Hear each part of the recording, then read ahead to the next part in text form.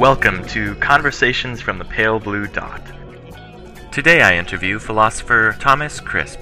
On my view, then, Muslims would be reasonable or rational in believing the inspiration of the Quran.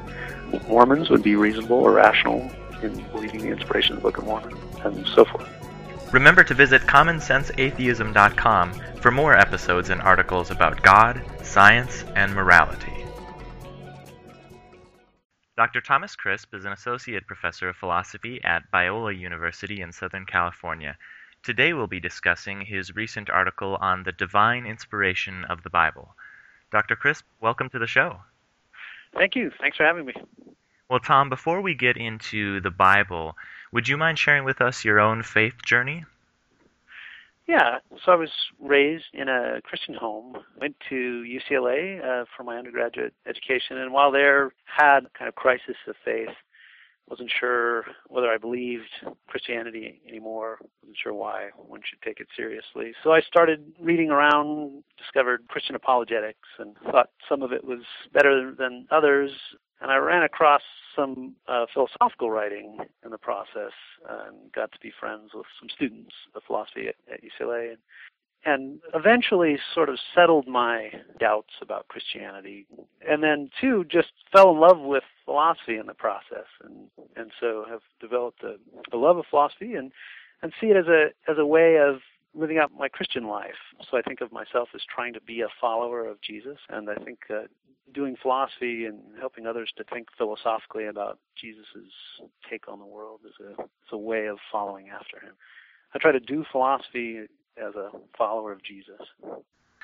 Well, Thomas, I see philosophy of religion in at least two sets of arguments. There are arguments for broad theism, like the cosmological and teleological arguments, and they're pretty abstract, and I personally don't find them persuasive.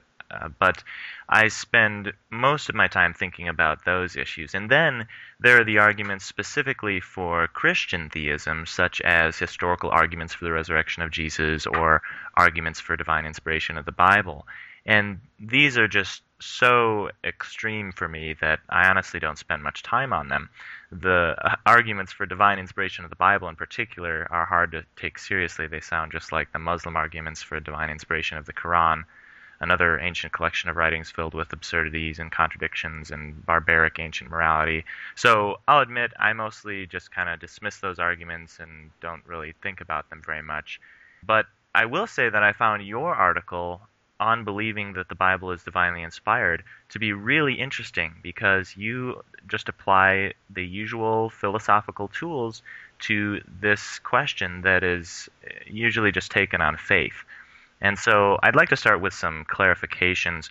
When you're talking about how belief in divine inspiration of the Bible could be justified, what do you mean by justified, and what do you mean by divine inspiration, and what do you mean by Bible?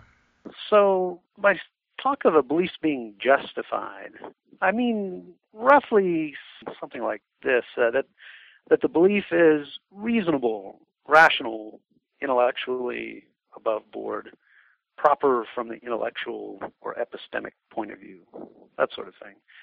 Sure. So that's what it means to be justified. And then what do you mean by divine inspiration, and what do you mean by Bible? Yeah. So by divine inspiration, I just have in mind the idea that God speaks through the words of Scripture, that Scripture has been authored by God, and that by way of its sentences, He speaks, He asserts various propositions.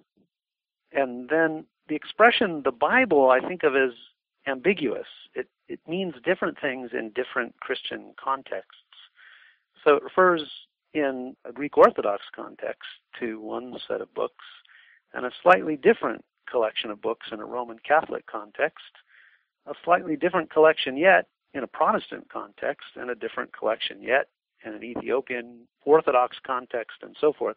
There's quite a large bit of overlap in the books thought of as the Bible by these different parts of Christianity. But different Christians mean different things by the Bible. My tradition is the one of Protestant evangelicalism. So as I use the expression, I mean it to refer to the 27 standard books of the New Testament and then the usual Hebrew canon. So, in your article, you survey at least three options for how belief in the divine inspiration of the Bible could be justified. And the first one has been developed by Richard Swinburne. What is Swinburne's view on this issue, and what are some of the problems with it? So the argument I give in the paper, it's not exactly Swinburne's. It's inspired by his. It's similar to his argument that the teaching of the Christian church constitutes a revelation from God. Okay. He develops this argument in his book, Revelation from Metaphor to Analogy. And the argument I discuss in my paper is similar to his, not exactly the same. But the basic idea of it is to argue for the claim that the Bible is divinely inspired from premises that can be shown plausible on an evidence base that any reasonably intelligent, well-informed person would accept. And the way you do this is you try to show first that those premises are probable on widely accepted evidence, and then second, that the claim that the Bible is inspired is probable on those premises. The premises that I considered and that I think give us the best hope of developing such an argument for the inspiration of Scripture are these. First, God exists. Second, God intervenes in history to provide a revelation about himself, a propositional revelation about himself. Third, Jesus' teachings could be plausibly interpreted as implying that he intended to found a church that would function for a long time as an authoritative source of information about him. Next, Jesus rose from the dead. Next, in raising Jesus from the dead, God declared his approval of Jesus' teachings. And then finally, the last premise is that the church that by the start of the 5th century had pronounced on which books of the Bible were divinely inspired is a legitimate successor of the church that Jesus founded. So I've got these 6 or 7 premises, and the idea is to show that each of them is probable on widely accepted evidence. And then second, to try to show that the claim that the Scriptures are inspired is probable on these premises. And the problem with this project, I try to argue in my paper, is this. So I think that these premises can be shown probable on widely accepted evidence. But I try to argue for somewhat technical reasons that you can't carry out the second part of the project. That is, you can't show that the claim that the Scriptures are inspired is probable on these premises. And roughly the reason why that is this. I try to argue on probabilistic grounds that in order to do that, you need to be able to show that it's nearly certain that there's a probability near 1 on our widely accepted evidence base that God exists, and that the probability that God has intervened in history to provide a propositional revelation about himself, given that he exists and the rest of our evidence, you'd also need to be able to show that has a probability near 1.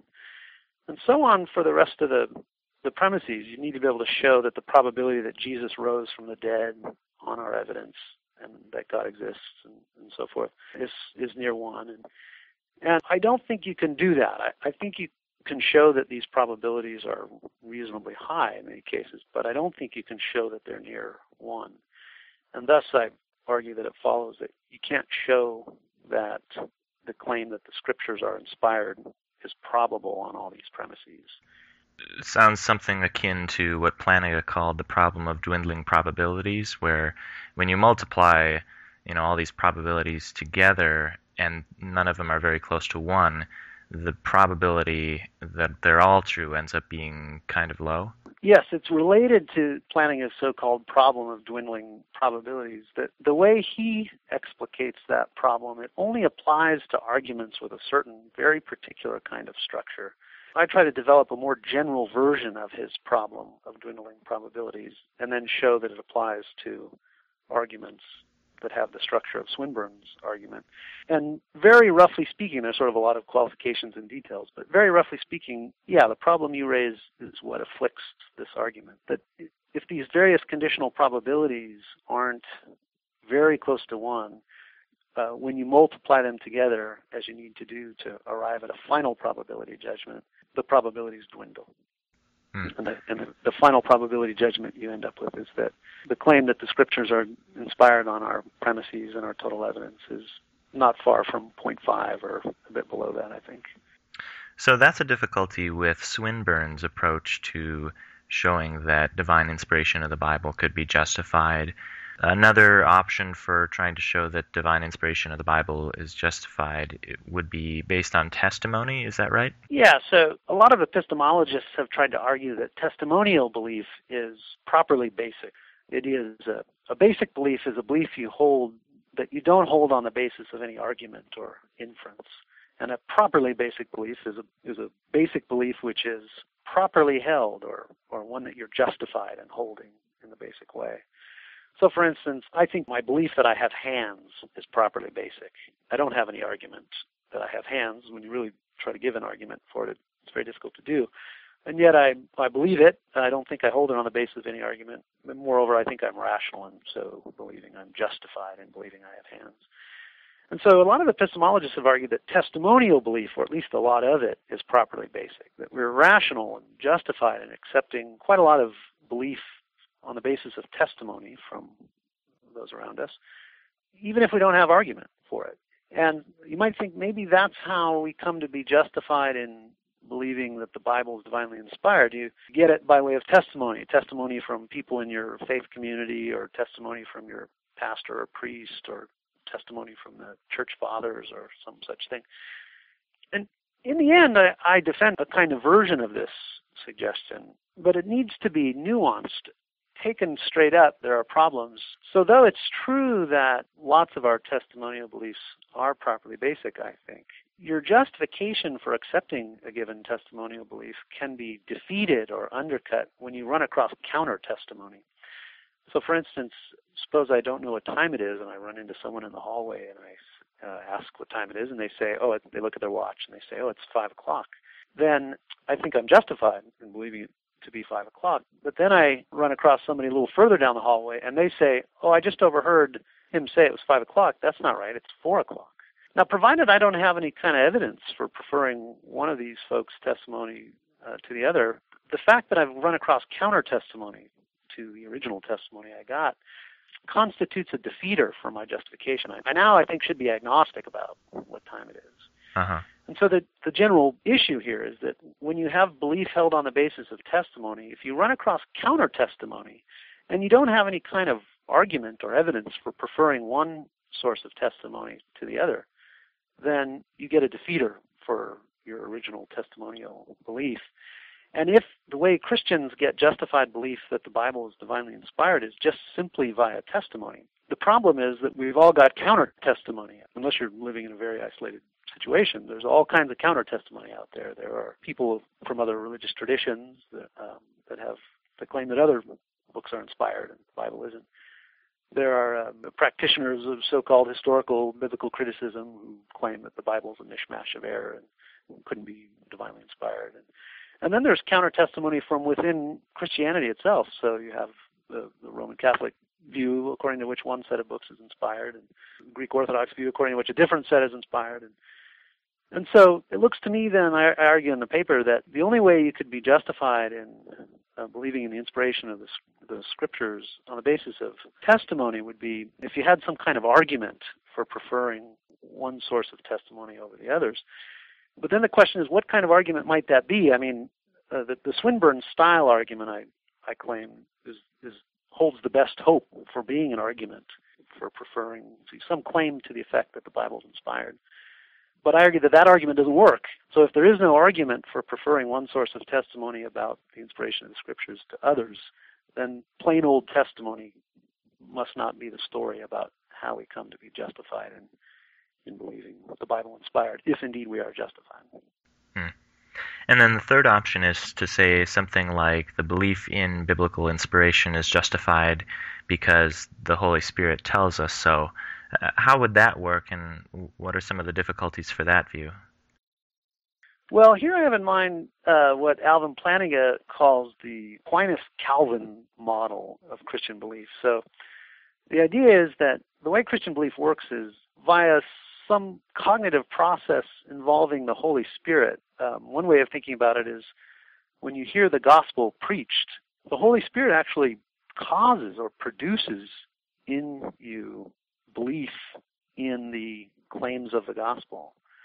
And so the picture then is I hear the gospel preached and I I have a kind of openness of heart. And then the Holy Spirit actually causes in me belief that Christ is Lord and died for my sins on the cross and so forth. So one possibility is that that's how belief in the inspiration of the Bible works, that you hear the gospel preached, or maybe you're reading the Bible, and the Holy Spirit actually causes in you belief that these books you're reading are inspired.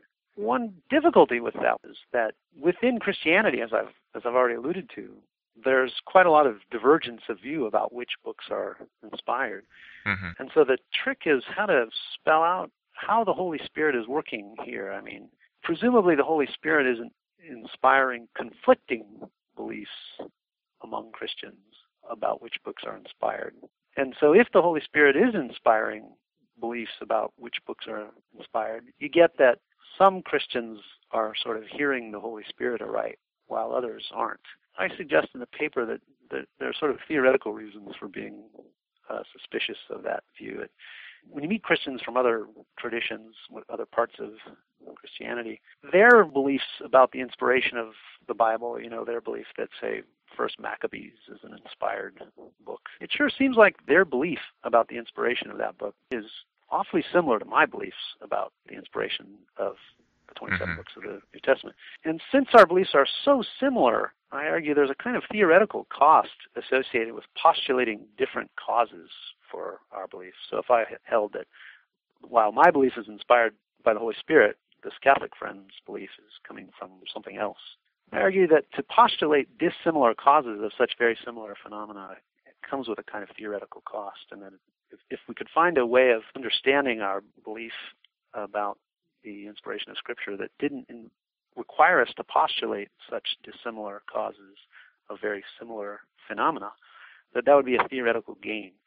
So I try to offer a model that does not postulate dissimilar causes of these very similar beliefs about the inspiration of Scripture.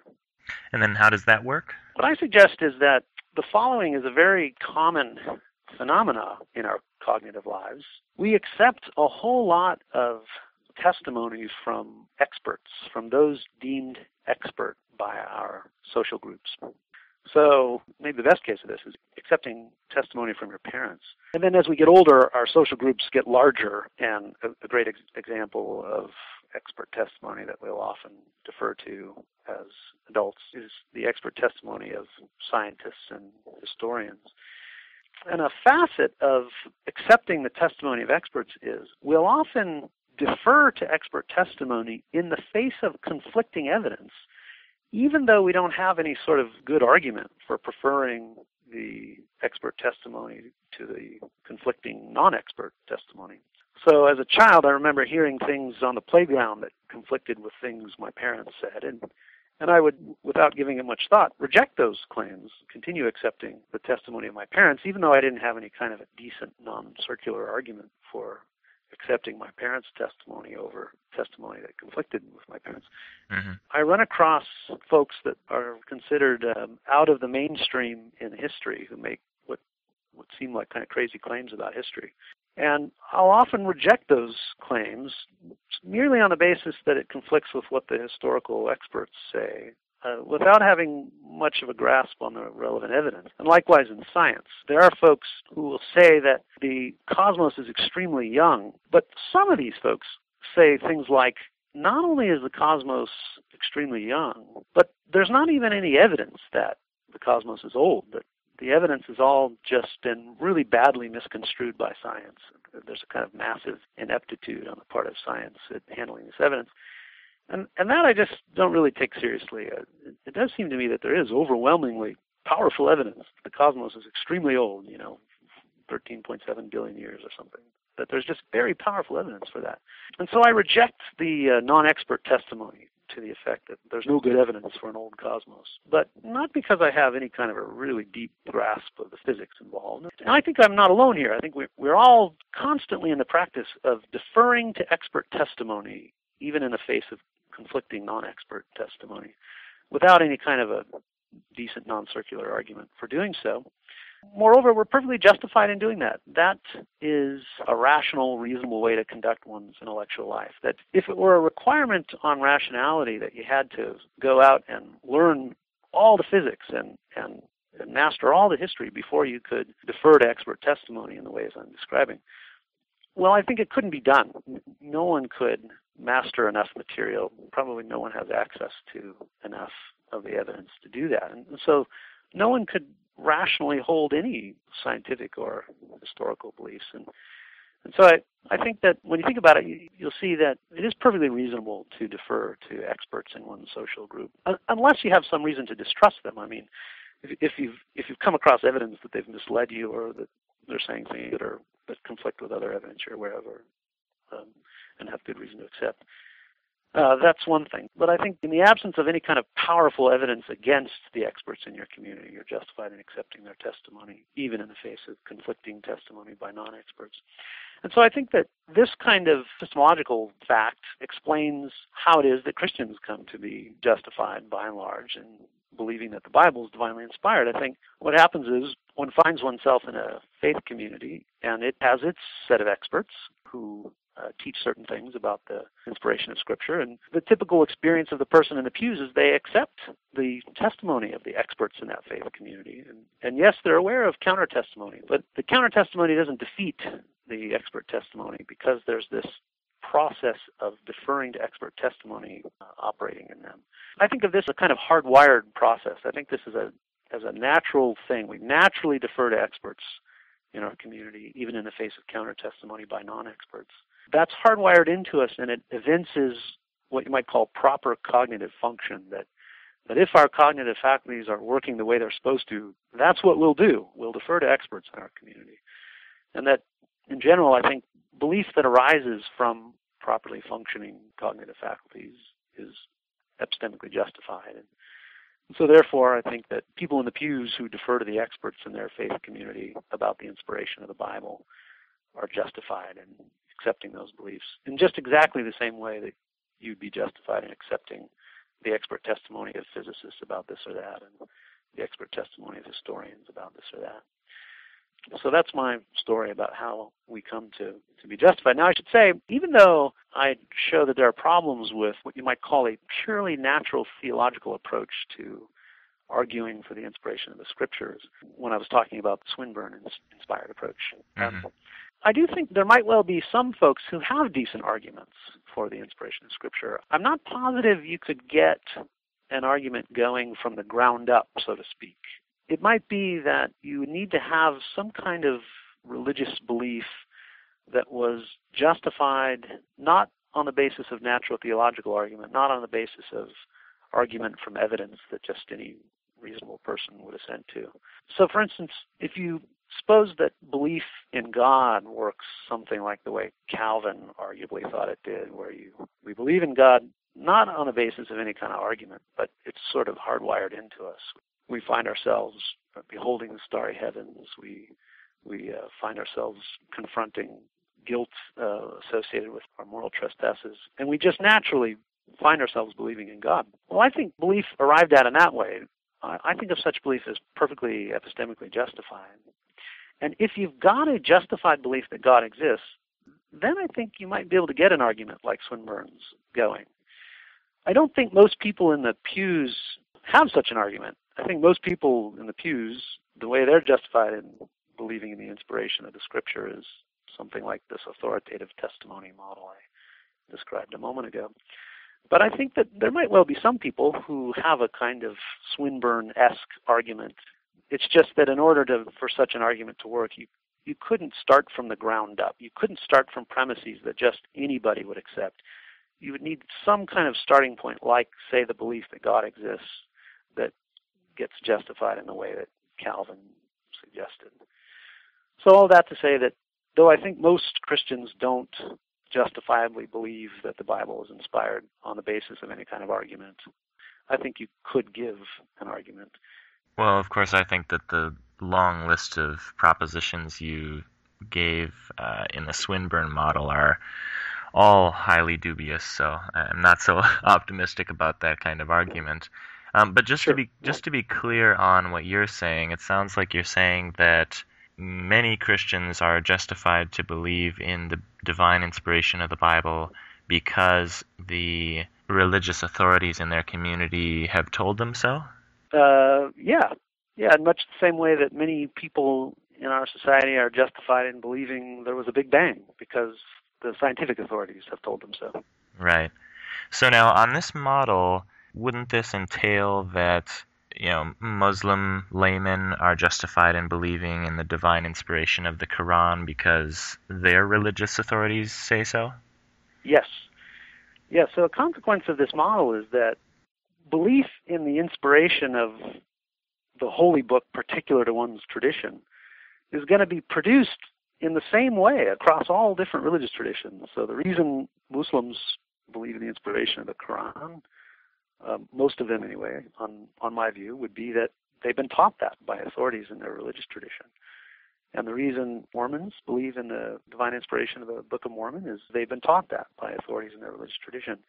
And so the explanation for having these beliefs is the same across religious traditions, but likewise, so is the epistemic status of these various beliefs. So, on my view, then, Muslims would be reasonable or rational in believing the inspiration of the Quran. Mormons would be reasonable or rational in believing the inspiration of the Book of Mormon, and so forth. And then what about a non-believer who, he happens to walk in a community of people who are experts about the Bible and the Quran, and they tell him that there's just no reason at all to think that either of these books are crafted by omniscient, omnibenevolent beings. Would such a person also be justified in believing that these books are not divinely inspired? Yeah, quite possibly. I should say, yeah, so if you grow up in a community in which your primary social group is a group of skeptics, say, and there are experts in your community, or there are folks deemed expert by your community who teach that all of the traditional religions are all bunk, then yeah, you might well be justified in accepting their expert testimony in exactly the same way that the Christian is justified in accepting the testimony of the authorities in her tradition. I should say, though, that all of what I just said needs to be qualified by the idea that expert testimony is not, to use the epistemologist's term, indefeasible. So expert testimony is not incapable of being undercut by counter evidence. Mm-hmm. So no matter what tradition you're part of and who your experts are, if you run across counter evidence that is powerful enough, it can call into question what your experts say. And if the evidence is powerful enough, it can render your belief in what the experts tell you unjustified. So one possibility is that someone in any one of these traditions we've been talking about starts off being justified in accepting the teachings of their experts, and then runs across counter evidence, and then they're no longer justified in accepting the teachings of their experts. So, my role here is to express some of the thoughts that skeptics are going to have so that you can respond to them. I think one would be that what we've just illustrated with regard to Muslim communities by this model being justified in believing the divine inspiration of the Quran, and Hindu believers being justified in the divine inspiration of the Upanishads, and so on.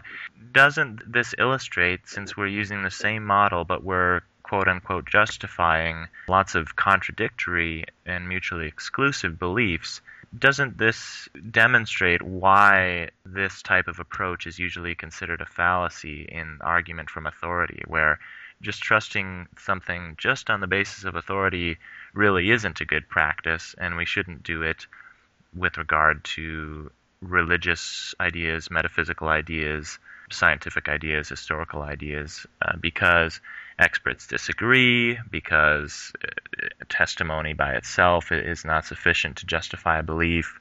Doesn't this just make clear the problems with taking something on testimony? Well, I guess I don't think so. So it's important to be clear about what I mean by the word justified. I just mean that a belief is justified if it's rational or reasonably held. And it shouldn't come as a surprise that we can be rational or reasonable in holding conflicting beliefs. So you think about beliefs about science that our forebears held 200 years ago. A lot of those beliefs conflict with beliefs we hold today. Mm-hmm. But But I take it we're justified in accepting a lot of what we accept today, and I think they were justified in accepting a lot of what they accepted 200 years ago. So being just in believing something is, I think, compatible with there being other people in other evidential contexts who are justified in believing something inconsistent with what I believe. It's not a cost to my view that we have conflicting beliefs which are justified. That, I think, is just a feature of our epistemic lives. Also, it would be wrong to describe what I'm doing as giving an argument from authority. So, one of the sort of standard fallacies that you learn about logic is appeal to authority, and that's supposed to be a bad way to argue. And, well, sometimes it is a bad way to argue, sometimes it's not. Sometimes it's a great way to argue. But that's not what I'm doing here. I'm not giving an argument by authority that the Bible's inspired. I'm trying to give a model for how people come to be justified in believing that the Bible's inspired without argument. I mean, I think for most people, their belief that the Bible is inspired is not held on the basis of any kind of argument. Yeah. And yet I think that such belief is rational or reasonable in much the same way that many of us hold lots and lots of scientific and historical beliefs without any kind of argument. And yet I think lots and lots of those beliefs are perfectly reasonable or rational.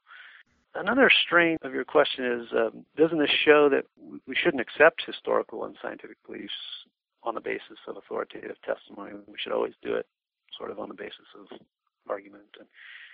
And I don't think it shows that. I think if you were to sort of do the Cartesian project, do what Descartes did, sort of Right. cast out of your mind everything that you've learned on the basis of authoritative testimony and decide you're going to start from scratch, and you're going to only hold things that you can sort of show probable on evidence that's immediately available to you and doesn't rely on any kind of expert testimony, I don't think you'll get very far.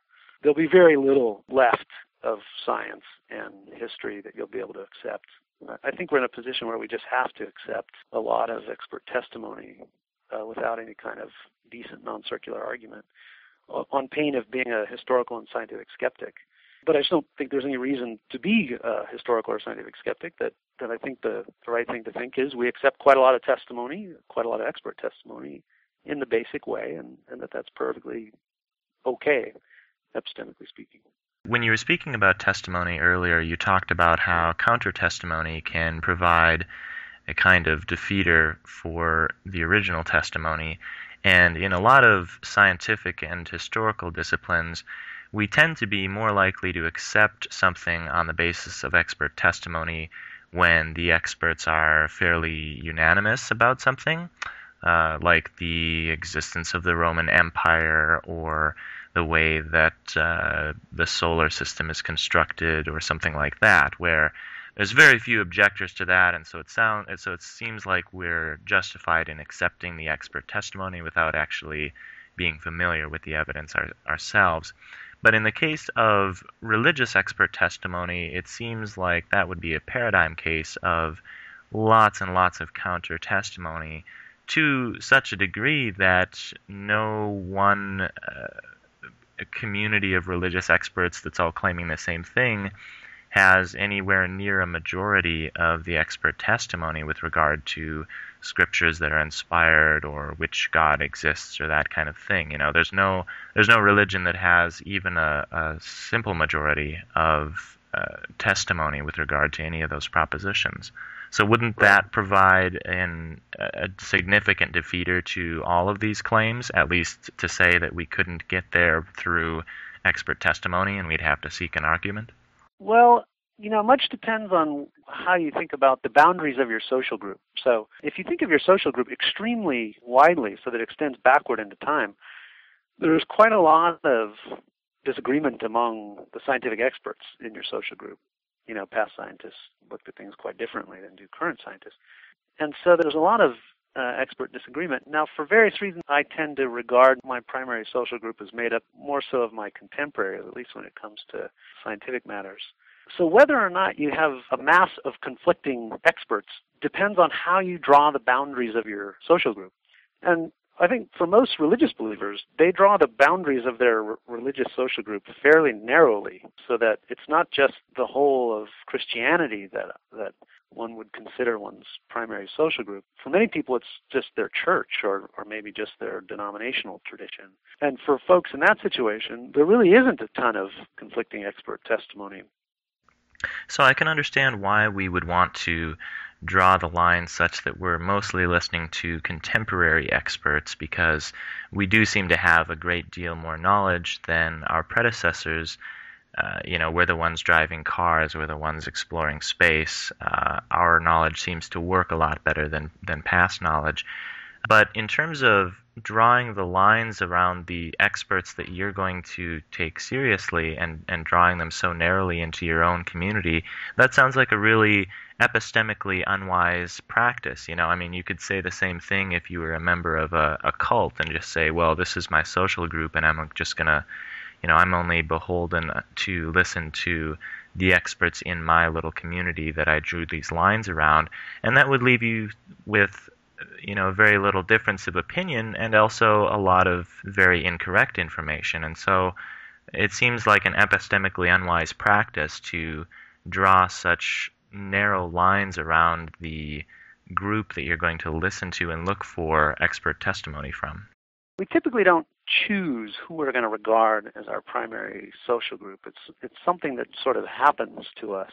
And so once you end up with a community of people you're regarding as your primary social group, then I think it's natural to defer to its experts and that you're justified in doing so. Now, the kinds of considerations you're suggesting, I think, would come to bear if one were to try to give an argument. So suppose one started thinking to oneself, well, why do I accept the teachings of people in my tradition?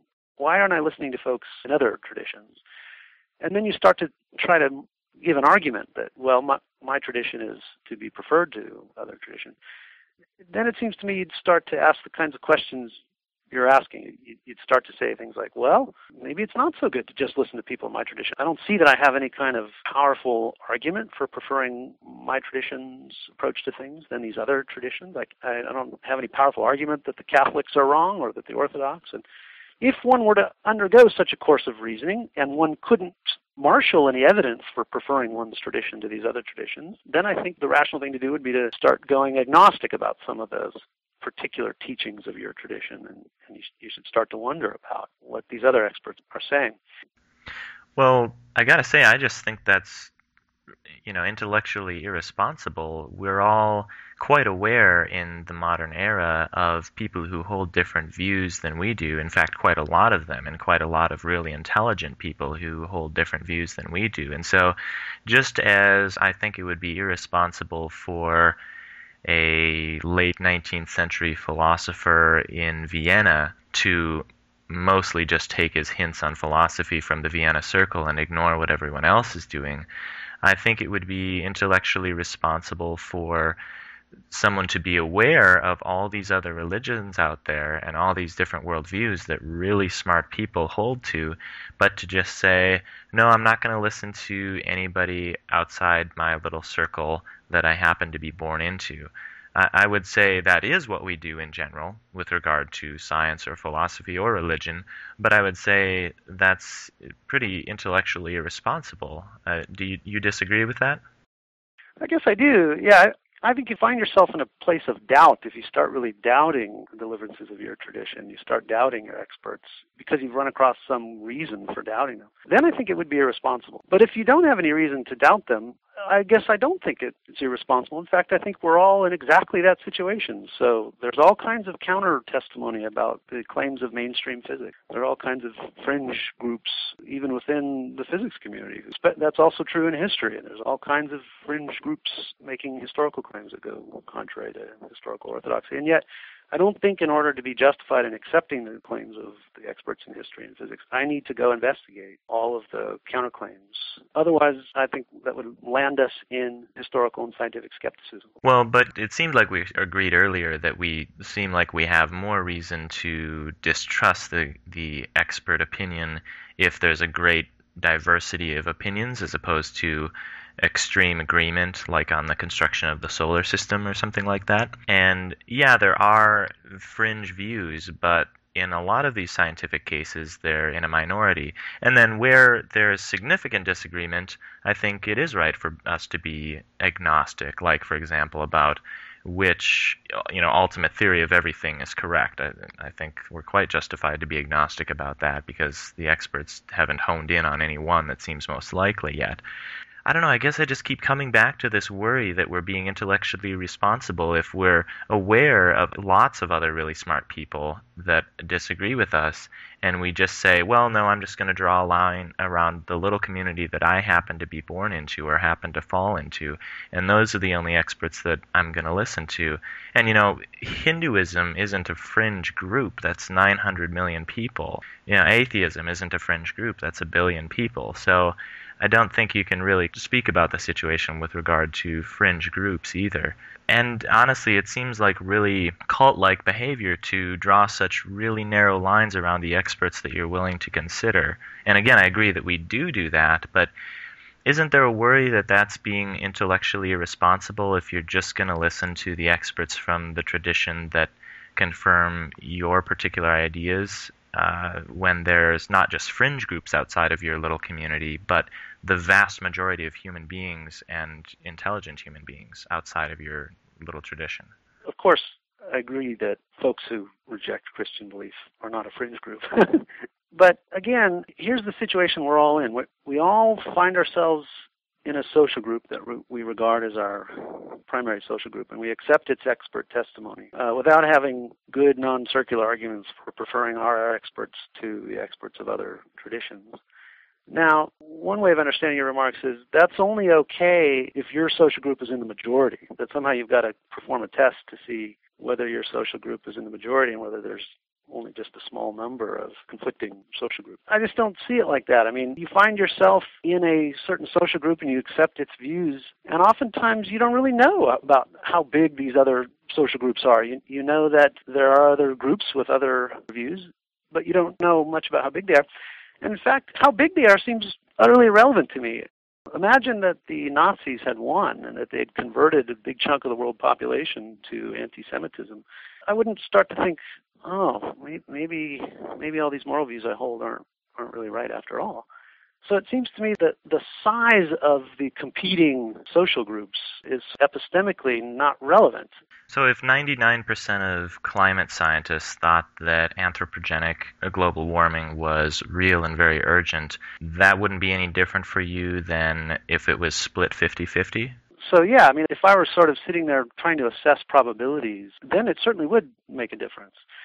But remember, I'm talking about beliefs not held on the basis of argument, but beliefs that are just naturally and spontaneously held because of one's social setting. Well, let's talk about, just real briefly, another kind of defeater for this belief in biblical inspiration. One, would be the Bible itself. I mean, the Bible is filled with what most people would call absurdities and clear contradictions and moral evils. And I think the best explanation for those is that this is a collection of works written and revised over hundreds of years by many different authors with many different views about the world and about God, and a very different morality than we think is acceptable today. And I think that's a much better explanation for what the Bible says than the idea that it's filled with propositions being asserted by a perfectly moral, all-knowing God. Yeah, so a lot depends here on the question of biblical hermeneutics, so how you interpret the biblical text. And there's been a really wide variety of views about that over the course of church history. Yeah. To say the least. Starting in about, I think, a relatively recent arrival on the scene in American fundamentalism, evangelicalism, is the insistence on a very literal hermeneutic. You take the text pretty much straight up. And that's one view, but that's not the only view of folks who would accept the label Orthodox Christian. There are other approaches, so here are two others. One is that you take really seriously the so-called historico-grammatical method, where you interpret Scripture in light of its cultural context. That's the second approach. And the third approach is one that a number of church fathers subscribe to, and that is that you interpret the Bible as a single book authored by God, and you interpret parts of it in terms of other parts of it. And sometimes this suggests reading some passages metaphorically. A classic example is the biblical book, The Song of Songs, which was read by many scriptural interpreters as a kind of metaphorical description of Christ's love for the church, quite a common interpretation of that book through church history. I think the problems you're getting at arise sort of most dramatically on the wooden literalistic hermeneutic. Yeah. That's where you get the most problems of the sort you talk about. I think things are much trickier. It's much harder to say whether there are problems of the sort you raise, given the two other approaches. So a good example is I was at a conference recently where Christian philosopher Nicholas Wolterstorff read a paper in which he gave a really detailed historical and literary case for the claim that the book of Joshua should not be read as straight-up history, that it should be read as a kind of hyperbolic hagiography.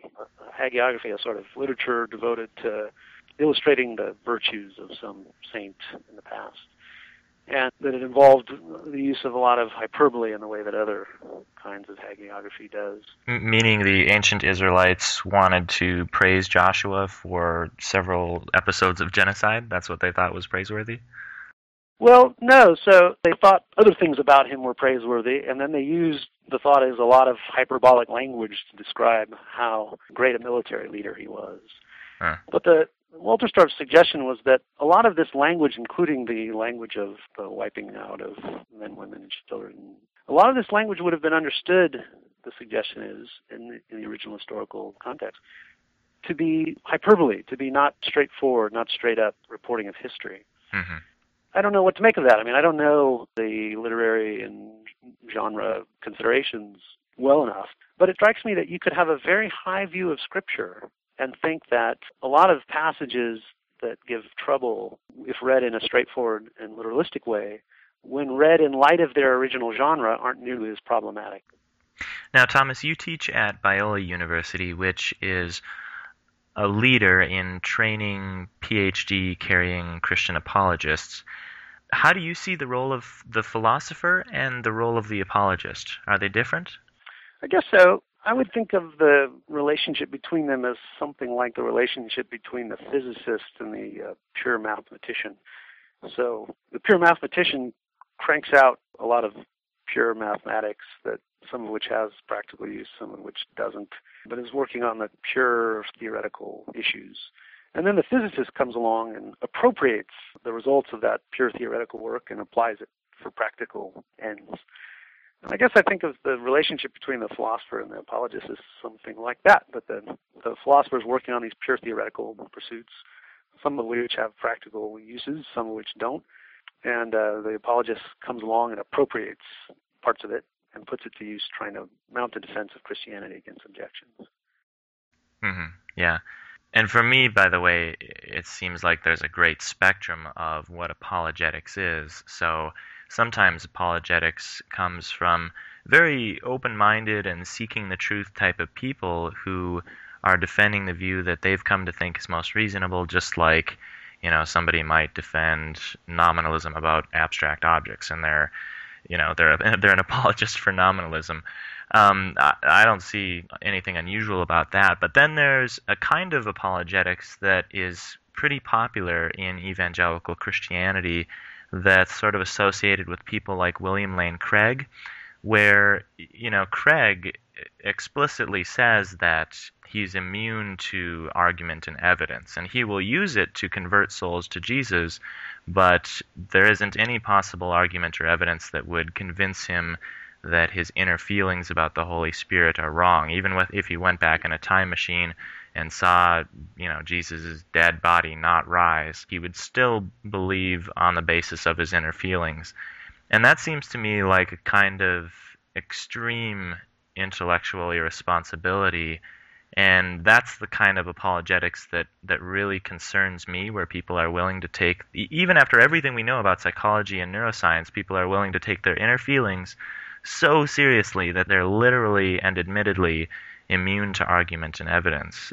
And I'd love to hear your opinion on that branch of Christian apologetics. For most Christians, part of what's grounding their belief is religious experience. I think most Christians don't hold Christian conviction purely on the basis of probabilistic reasoning, natural theological arguments, and so forth. I think most Christians, many of their Christian beliefs are held on the basis of a very powerful religious experience, which suggests to them the truth of Christianity. And belief held on the basis of powerful experience, which makes it seem obvious to one as if something is true, will oftentimes have a very high bar in the following sense. It will take quite a lot of counter evidence to dislodge me from holding on to that belief. Mm-hmm. So the example is I find it just morally unbelievably obvious that racism is wrong. I have this powerful moral intuition and moral experience of the world which suggests very strongly to me that racism is wrong. And so if someone were to come along and give me arguments, that I should hold this or that racist moral view, it would take a lot to dislodge my moral beliefs because they're held on the basis of this very powerful experience.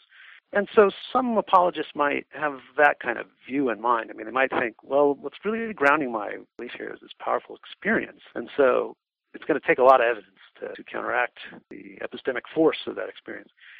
I guess I don't have a lot of sympathy with the idea that no amount of evidence could do the job. Even my belief that I have hands and have a body under the right course of experience, that seems to me like that could be given counter evidence sufficient enough to dislodge me from even that belief. But I guess I do want to say, I think that there is a danger in apologetics and in the apologetical community. I think we should be very cautious about doing apologetics in the spirit of rhetoric, where we're not putting forward arguments because we think they're good arguments, but we're putting them forward because we think they'll persuade, whether or not they're good arguments. It would be a very dangerous thing, it seems to me, to do apologetics thinking that the only thing that matters is that I can convince people. It doesn't really matter whether I'm putting forward good evidence or not. Mm-hmm. That kind of apologetics, I think, probably happens sometimes, and that does everyone a disservice, I think. Well, that's great. I think that's a passion that we really share, and it comes from both angles. And so on my website, I'm constantly trying to explain the problems with some really common atheistic arguments that I don't think have any merit, and I really want people to stop using them for a number of reasons. One, because I want them to be epistemically responsible, but also just as a practical matter, it makes the job of Christian apologists very easy to, for example, criticize the new atheists and say something like, well, see, this is the quality of the new atheist arguments, so you don't really have to pay attention to them. And that's not very useful to some causes that I have interests in. Sure. Right. It doesn't do any side of this debate any good to be putting forward bad arguments just because they have rhetorical force. But I think it's also a moral issue, and I think it's a matter of respect. We ought to be deeply respecting one another, and using merely rhetorical arguments, I think, manifests a kind of lack of respect for people. So, Thomas, it's been a pleasure speaking with you. Thanks for coming on the show. Well, thanks so much for having me. I enjoyed it.